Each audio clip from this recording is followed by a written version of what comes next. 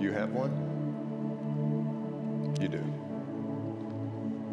It's a Hebrew word, akor. It means trouble. We all have valleys of trouble. Some of us are in a deep one, some of us are in a shallow one, but we're constantly navigating because we're in a fallen world. We're not home yet.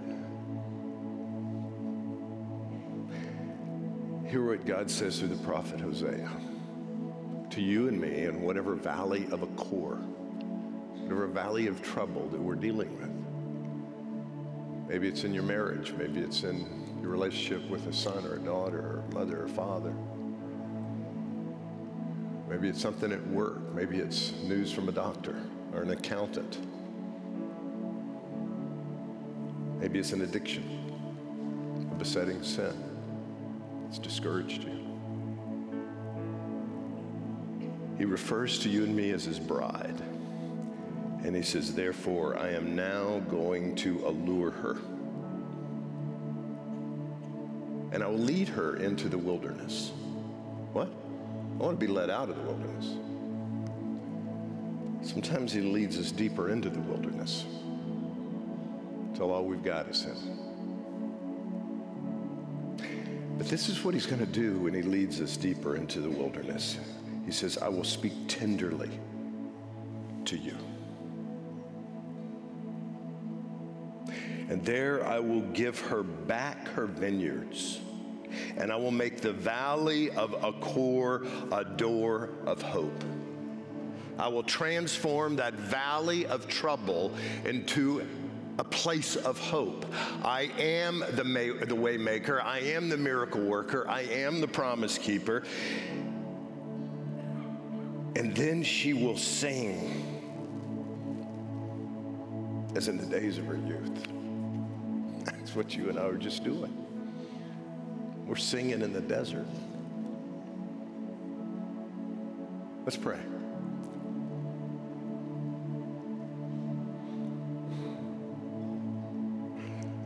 Jesus, if any one of us were to become aware of every intricate detail of everyone's valley of trouble, even just in this room, it would overwhelm any human being, just in this room.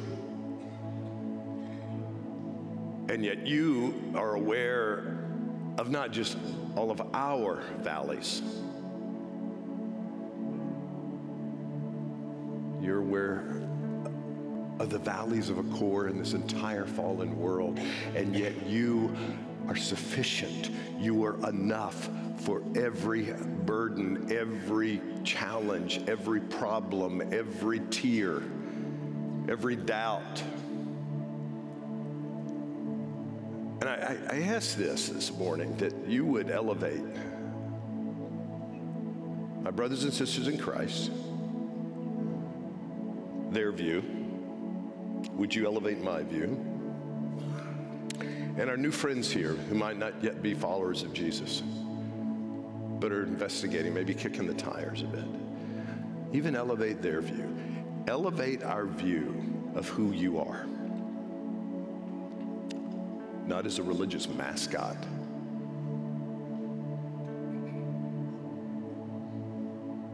but as the waymaker through the desert.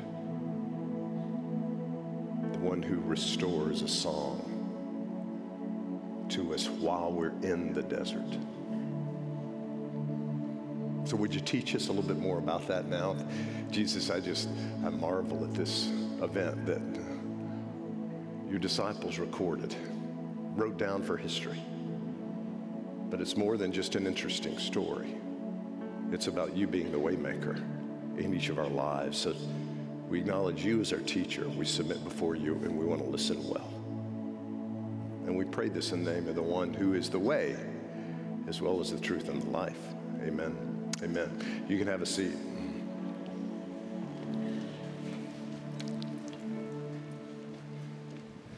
Thank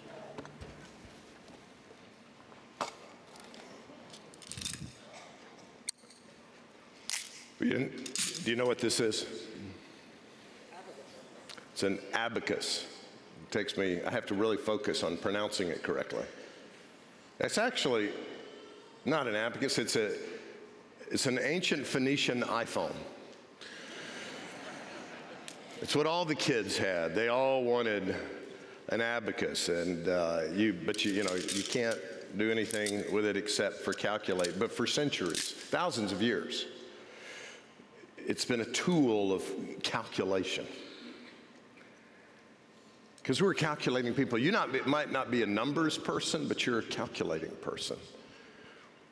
We like to look at our odds. We like to assess resources. Do we have enough? We like to look at statistics. By the way, congratulations to all the Washington Nationals fans here. Wow. We're glad both of you are here. Were you guys aware there was a World Series this week? Okay, all right. I actually, Arlene and I watched a couple of the games, and I tell you what, it was a World Series for the ages because it was a statistician's dream, the statistics that kept coming out. And they would just, and I don't know if they've hired a bunch of new statisticians. It just seemed like this year more than normal. It was statistic after statistic. Or Joe Buck at times says it's been 34,718 days since October the 10th, 1924, when the Washington Senators last won the World Series. All right then. But there are tons of other statistical things like it was the first World Series in history that, anybody know the answer? There are actually several answers, but what's one of them? Yeah. So no home team won during the entire 7 games. It was always the visiting team. I just need a few amens to that because that can change your life right there. You guys are looking at me saying, where are you going with this? Why do they use so many statistics? Because we like them. We're calculating people. We might not always calculate that well, but we're always interested in the numbers, the comparisons. So I want you to take a quiz right now. I'm going to give you an equation. I want you to answer it quickly. I'll read it out loud. We're going to put it on the screen. This is from a guy named Daniel Kahneman. He wrote a book he's a Nobel Prize winning economist. Here's the equation. I want you to answer quickly. A bat and a ball cost, since we're on baseball subject, a bat and a ball cost $1.10. $1.10. The bat costs $1 more than the ball. How much does the ball cost? The majority of people say 10 cents. And Kahneman says, and the name of the book is Thinking, but Fast and Slow. He says typically it's intuitive to say 10 cents, but it's wrong. And we're often doing the knee-jerk response, the knee-jerk assessment, the knee-jerk calculation, because all of us have an abacus in our hearts regarding our resources and what needs to happen. You're saying, well, what's the answer? The answer is 5 cents, because if it were 10 cents, the total would be $1.20. And some of you are saying, I don't believe it. Take a picture with your abacus and take a photo and then look at it later. Don't have time to do it any longer. So the deal is, we go often with our knee-jerk responses, and it's not there. And I want you to put a pause button. Let me remind you where we are. We're taking a journey at different segments throughout the year, and we'll have breaks. We'll break again for Advent, but we're going through John's Gospel. We're calling this series Awaken, because that's the summons of the gospel. It's not, hey, why don't you get religion? No, it's awaken to your calling as a human being. Awaken to who God is and how much He loves you. And it's not just figurative, it's a literal, supernatural awakening when I, who is dead in my transgressions and sins, come alive. Our vision here is engaging people to be fully alive in Jesus. And it's because of that gospel summons of being awakened on a daily basis of who we are to live as men and women to the glory of God. What's our calling? Jesus said in John 10:10, it's where we get the vision statement from. He says, the thief comes to steal and to kill and destroy. I've come that you might have life and have it to the full. It's not a self-improvement thing, even though we will be improved in the way we live our lives. It's a restorative declaration. It says you are intended to thrive, to flourish to the glory of God. Even if I'm not a follower of Jesus, I'm still created in his image, can still enjoy laughing and crying and playing and creating. But there's something powerful that happens when I acknowledge my sin. It's a barrier between the Father and me. I confess it. I acknowledge Christ's payment on the cross to be forgiven of that sin, and the passageway, once again, to be able to relate with him in intimacy in a life-giving way. So John's gospel, he said, hey, I've written my gospel that you may believe that Jesus is Messiah, and that by believing you may have life in his name. So all of these chapters in John's gospel are unpacking what Jesus said in John 10:10. He says, I've come that you might have life, have it to the full. And you can see these lessons, him wanting to instruct us. This is how you live. So we come to a passage that a lot of people are somewhat familiar with in John chapter 6. It's the feeding of a ton of folks. It's not just 5,000. They recorded, as was tradition, the number of men there, but when women and children added, it's probably 12,000. If you've got your Bible, start reading with me. If you don't, take a look on the screen. And by the way, if you don't own a Bible, just pick one up as our gift outside. And you can also, I think, go online and get one for your phones as well. Verse 1, John 6. Sometime after this, Jesus crossed to the far shore of the Sea of Galilee. That is the Sea of Tiberias.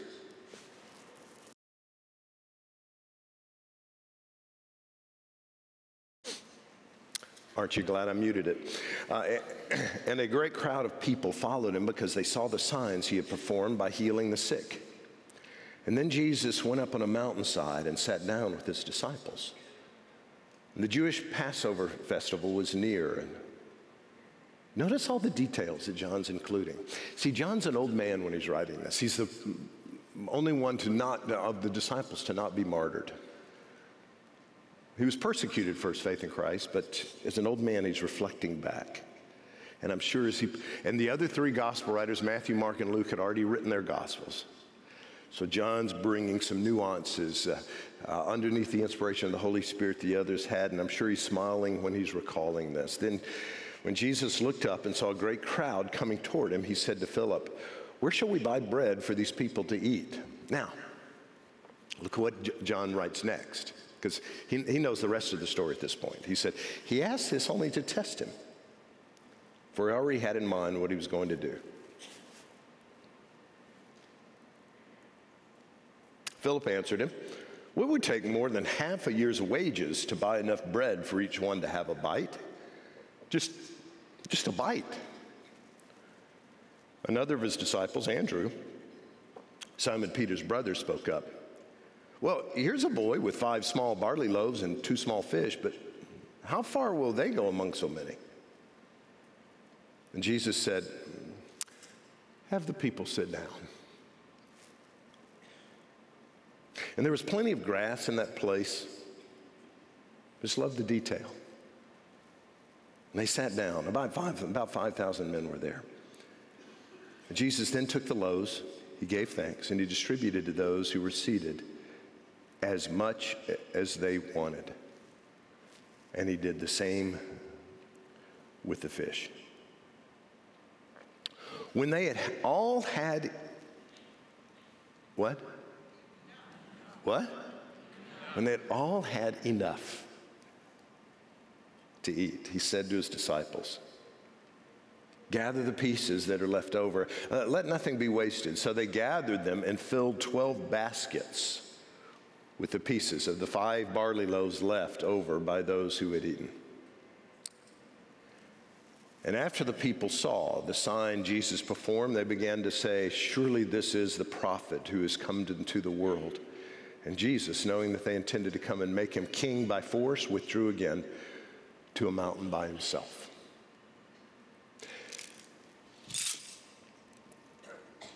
So there was a need, and the disciples had their abacus in their hearts. Okay, we've got a need here, and we've got 3, maybe a couple more pieces. Here's some fish, some barley bread. I mean, maybe we'll find somebody else with a candy bar. Jesus, it's not enough. He's teaching them, what does it look like to be fully alive? And part of it is engaging with the fact that he's enough.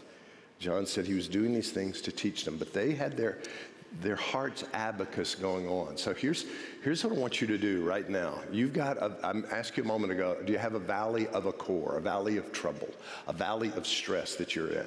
And don't anybody shake your head, because we'll know you're lying. Some of us have a big one, some have a small one. Our lives navigate through that.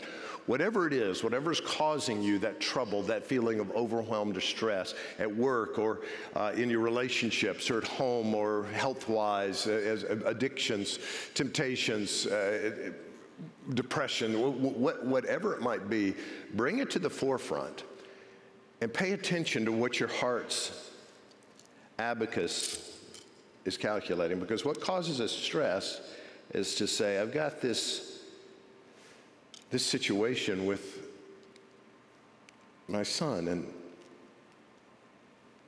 there's not enough emotional energy, there's not enough forgiveness, there's not enough time, whatever it might be. We're all, our internal abacus is what produces the stress, because we're calculating. Remember, we're calculators. Even if we're not numbers people, do I have enough to make it through this challenge? And in every one of the gospel writers, all four of them, they did their abacus.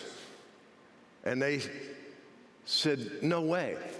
I mean, go through them. Here's John again in chapter 6, verse 7. Philip answered him, it would take more than half a year's wages to buy enough bread for each one to have a bite. Matthew, this is how Matthew put it. Verse 14, Jesus replied, they do not need to go away. You give them something to eat. Well, we have here only 5 loaves of bread and 2 fish, they answered. Bring them here to me, he said.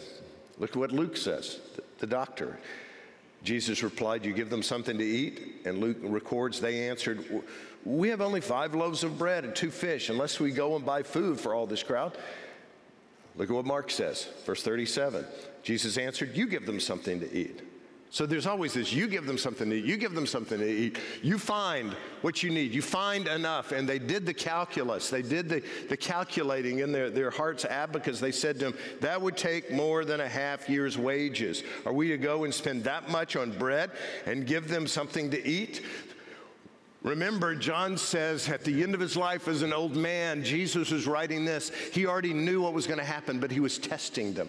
He was wanting them to acknowledge, this is what your heart's abacus says in your valley of Achor. Whatever that point of stress is, this is what you say. You're saying, man, this is about all I can come up with. And what Jesus is wanting to teach them, what it means to be fully alive as you and I are walking as followers of Jesus according to the power of the Spirit, learning to walk in faith, is understand when Jesus is in the mix, it's not this, it's this. He says, I will be enough and I will be more than enough. What we typically do is some natural math. And I did this equation a few years ago. You know, you got 5 loaves plus 2 fish plus 6 months' wages. That's enough. We don't have 6 months' wages, so we're in deep, deep trouble. Jesus says, that's not the math I want you to do. You're doing math in a natural way. Gospel math is this: 5 loaves plus 2 fish plus 1 Jesus is enough. And so in whatever you're dealing with, absolutely. It's the beauty of the gospel, and it is not in the context of him being a genie. It's the context of him being the king of all creation and enough.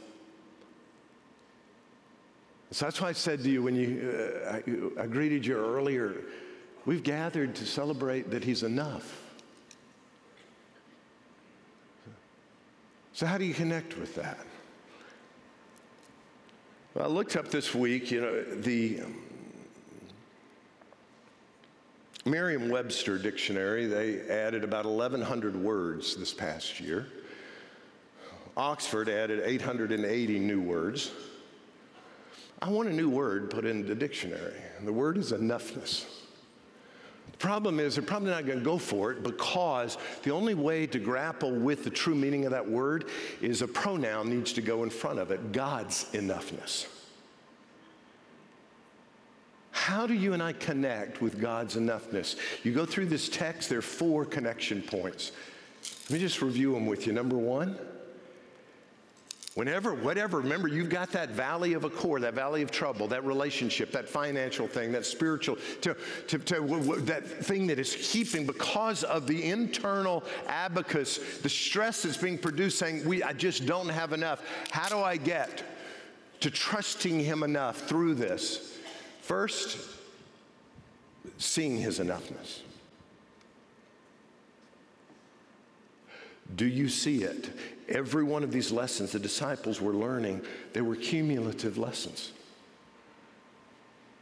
Jesus said, I want to teach you to be fully alive. And to be fully alive is to be united with me in such a way, in such intimacy, that you know me and you know that I'm enough. And you go through that passage early on, you're looking all the way through, and you're starting to catch. The disciples, they were getting to know Jesus, but they were learning the implications of that, of who he was. So whatever your valley, I'm standing in the midst of a couple of valleys of Achor right now, which I'm overwhelmed, and I'm thinking, my abacus is pretty depressing. And what Jesus says is, take a look at my enoughness. Matt, do you know who I am? Christian Herter was the Secretary of State of the United States back in the 50s. He also was a two-time governor of Massachusetts. And when he was running for his second term as governor of Massachusetts, he was kind of going through doing the campaign trail, and he was at a church potluck, kind of like we're going to have this afternoon. Late one afternoon, it was a Saturday afternoon. It had been a very long day, and so he's going through the line.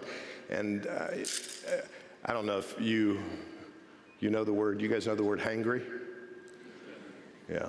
Men, do you know that word hangry? Your wives know the word hangry. Our wives know when we get hangry. Well, he was a little hangry. He's tired, going through the line, but, still being cheerful. And so he gets to the end, and he's so hungry, he hasn't eaten all day. And the woman is got the barbecue chicken, and she's got her tongs, and she's putting a piece on everybody's plate. And she gave him one, and he says, man, that looks good, and I'm so hungry. Could I have another piece of chicken? She said, nope, sorry, we've only got enough for one per person. Did I mention he was hungry a little bit? He looked at her and he said, do you know who I am? This event is for me. I'm the governor of Massachusetts. She's about in her early 80s. She looked at him and said, do you know who I am? I'm the woman in charge of the chicken. And you can have one piece of chicken. Whenever I'm sitting in the midst of that valley of trouble, the first thing that Jesus calls me to is to remember who he is, to see him. C.S. Lewis said, he who has God has many other things. He who has God and many other things has no more than he who has God alone. Do I believe that? Do I believe Jeremiah 32, verse 27, I am the Lord, the God of all mankind. Is anything too difficult for me? I believe Romans 8:31, if God is for us,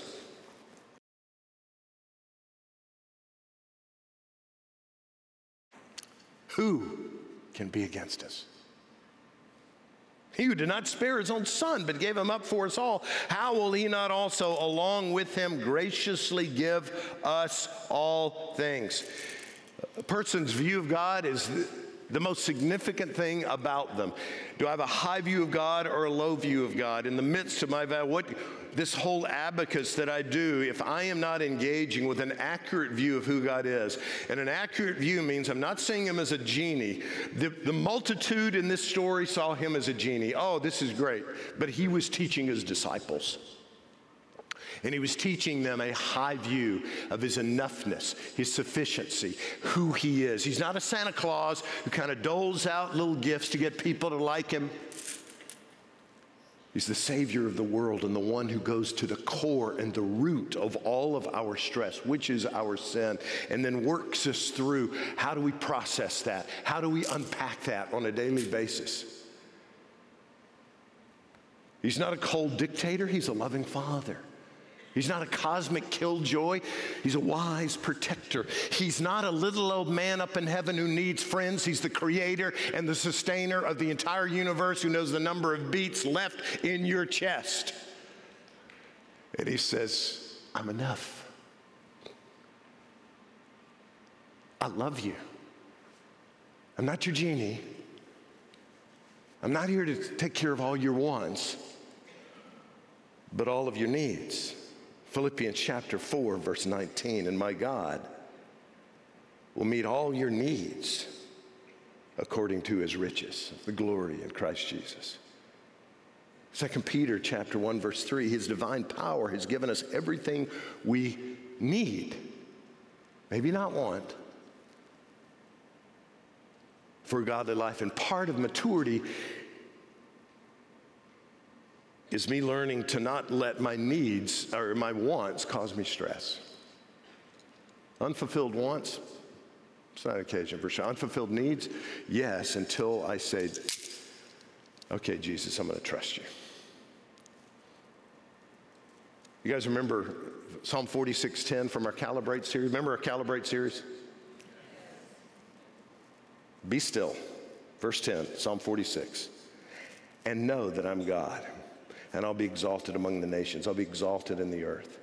Be still for a moment in the midst of that storm and say, okay, what's causing me stress is I see that I've got these resources, 5 loaves, 2 fish, that's not enough. But there's Jesus.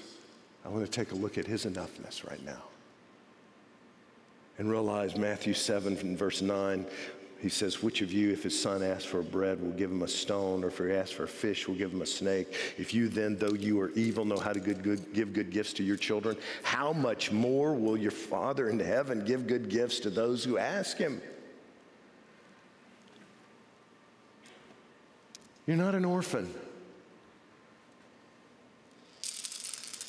And we think, I got to figure this out, and then come to Jesus with the solution. He said, you're not going to come up with it without me.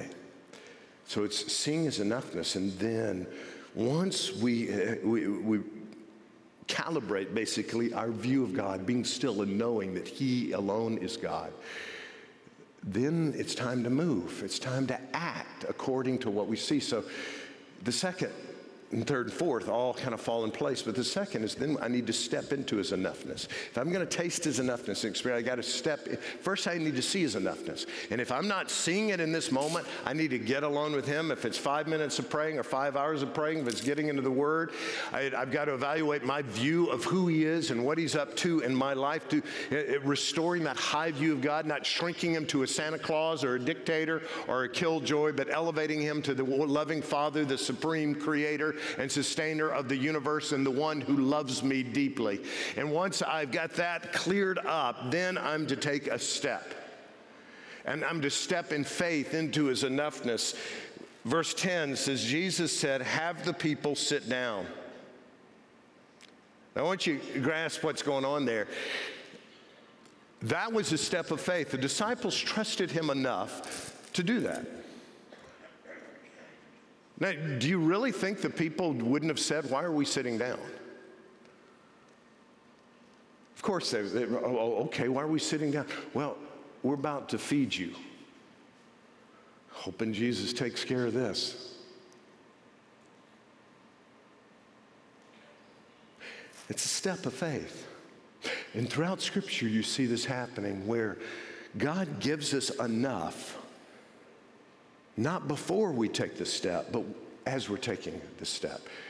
The children of Israel, exiled for centuries, coming back into the promised land, coming from Egypt, if you're looking at a map, coming over and then crossing the Jordan River into the promised land.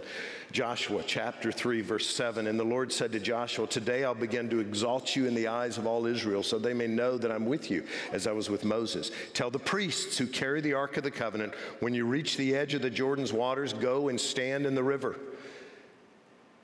Joshua said to the Israelites, "Come here and listen to the words of the Lord your God. This is how you will know that the living God is among you and that he will certainly drive out before you all those points of stress, the Canaanites, the Hittites, the Hivites, the Perizzites, the Girgashites, the Amorites, the Jebusites. See, the ark of the covenant of the Lord of all the earth will go into the Jordan ahead of you. Now then, choose 12 men from the tribes of Israel, one from each tribe, and as soon as the priests who carry the ark of the Lord of all the earth, set foot in the Jordan," listen, as soon as they set foot, its waters flowing downstream will be cut off and stand up in a heap. Not before.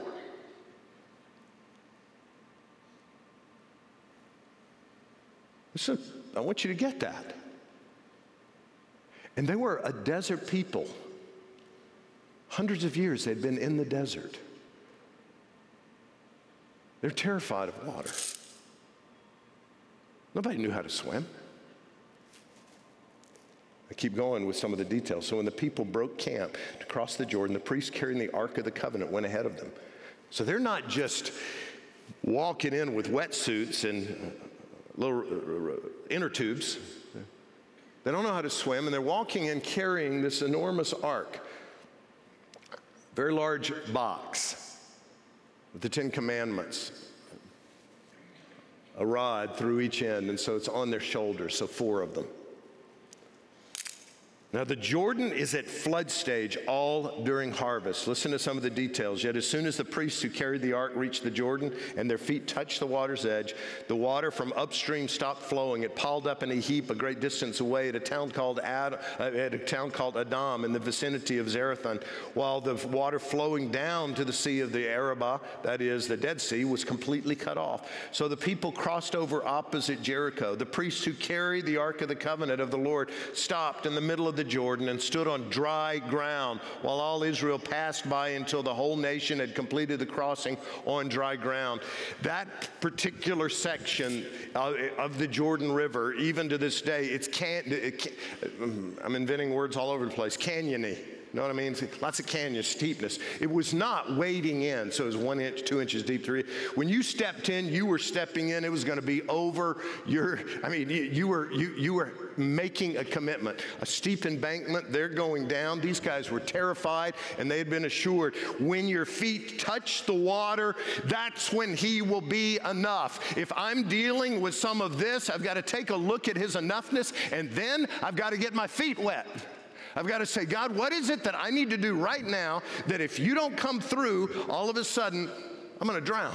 Well, what is it? Not being irresponsible, but what is it that's going to take for me to trust you? Jesus was teaching them. I don't know, Sean, are you in? I don't know, Sean Cooper, you around? No. Okay, that was your voice. All right, there we go. Next week, Sean's going to be looking at the next, that night, something that happened. And it's something that that Peter had to apply what he had just learned that day. The story is in the middle of a storm, and Jesus says, take a walk on some water here, Pete. It's saying, I've got to trust you. I've got to trust you. Take that step. All right, so here we go. I did this kind of on the fly last night. Are you ready for this? I'm nervous. All right, so what I'm going to do is stand right here, and I'm going to fully commit to sitting down. And I'm just reviewing, are Sean and I okay? Because if we're not, he's going to take it out on me right now. So, but can I trust you? I hope so. All right. We're about to find out. Okay, that doesn't fill me with, can I trust you? Yes. Thank you. Whew. So, I'm going to sit down on the count of 3. 3, 2, 1, or? 1, 2, 3. All right. Are we ready? We're ready. 1, 2, 3. So, I mean, I love Sean, and but there was still that moment. I'm going to get the video and do a slow motion of, is it going to be there or not? But that's stepping into, I'm just stepping into Sean's enoughness there. Now, contrary to Jesus, Sean was a little nervous. Jesus is not nervous about you trusting him. He says, I've got this. Step into my enoughness. I'll be enough. Romans chapter 1, verse 5. Through him and for his name's sake, we received grace and apostleship to call people from among all the Gentiles to the obedience that comes from faith. When I'm exhibiting trust in him, I then obey him. And as I obey him, that's when I experience his enoughness. We say, we want you to be enough, and then we'll obey you. He says, no, trust me. Obey me. Take a step. In that valley of Achor that you're dealing with, whatever it is, what's the step you need to take today? Might be a little one, might be a big one. What's the Holy Spirit conveying to you right now that will demonstrate that you trust him? And then come the last two. I'm going to ask Jenny and Josh to come out. We're going to just close this time with some worship, doing a couple of things. One, the third connection point is then we savor his enoughness. And just in that moment, once you've trusted him to saying, Jesus, thank you. Oh, not everything was taken care of. We still got a ways to go, but you're beginning to make a way in the desert. And I'm going to trust you for a little bit more and a little more. Psalm 34, verse 8 says, taste and see that the Lord's good. It's not, hey, what have you done for me lately, Jesus? It's, I just love you. And you know, right now, you could say that about something going on in your journey. I don't know what, where he's been enough. And you can savor it. Can you imagine sitting in that crowd? These hungry people, and they're chomping away. What the disciples were encountering. They're looking at each other and saying, we should have trusted him more. This is awesome.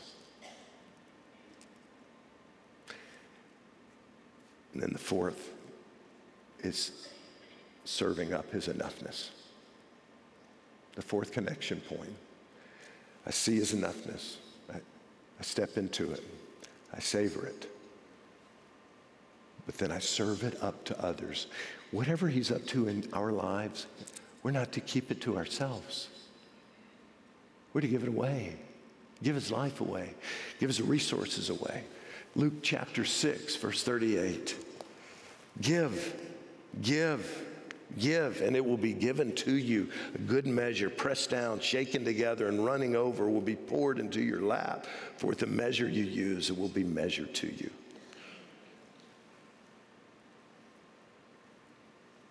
I don't think it's any coincidence that I'm dealing with what I'm dealing with health-wise for this message. Jesus, okay, I'm going to get dressed. I'm going to head over to the church. I'm going to trust that you're going to give me a voice. What is it that you and I need to see about him? What is it we need to then step into and to say, I'm going to take this course of action because I trust you. And then along the way, savor it, worship him. And then say, I need to steward this. I need to serve his enoughness up to somebody else in my life. Would you just take a few moments right now where you're seated and just open your palms. Jenny's going to sing over you. She's going to vocalize what the psalmist says in Psalm 23, because the Lord is my shepherd. I've got all that I need. I shall not be in want. It's what we proclaimed earlier. What is it that you need right now? Stare at your open palms and saying, Jesus, if you don't come through with this, I won't have enough. See it. Let him speak to you about how to step into it. Savor what he's already given you. And just think about how this community will be different because the people at Northland have tasted that he's enough.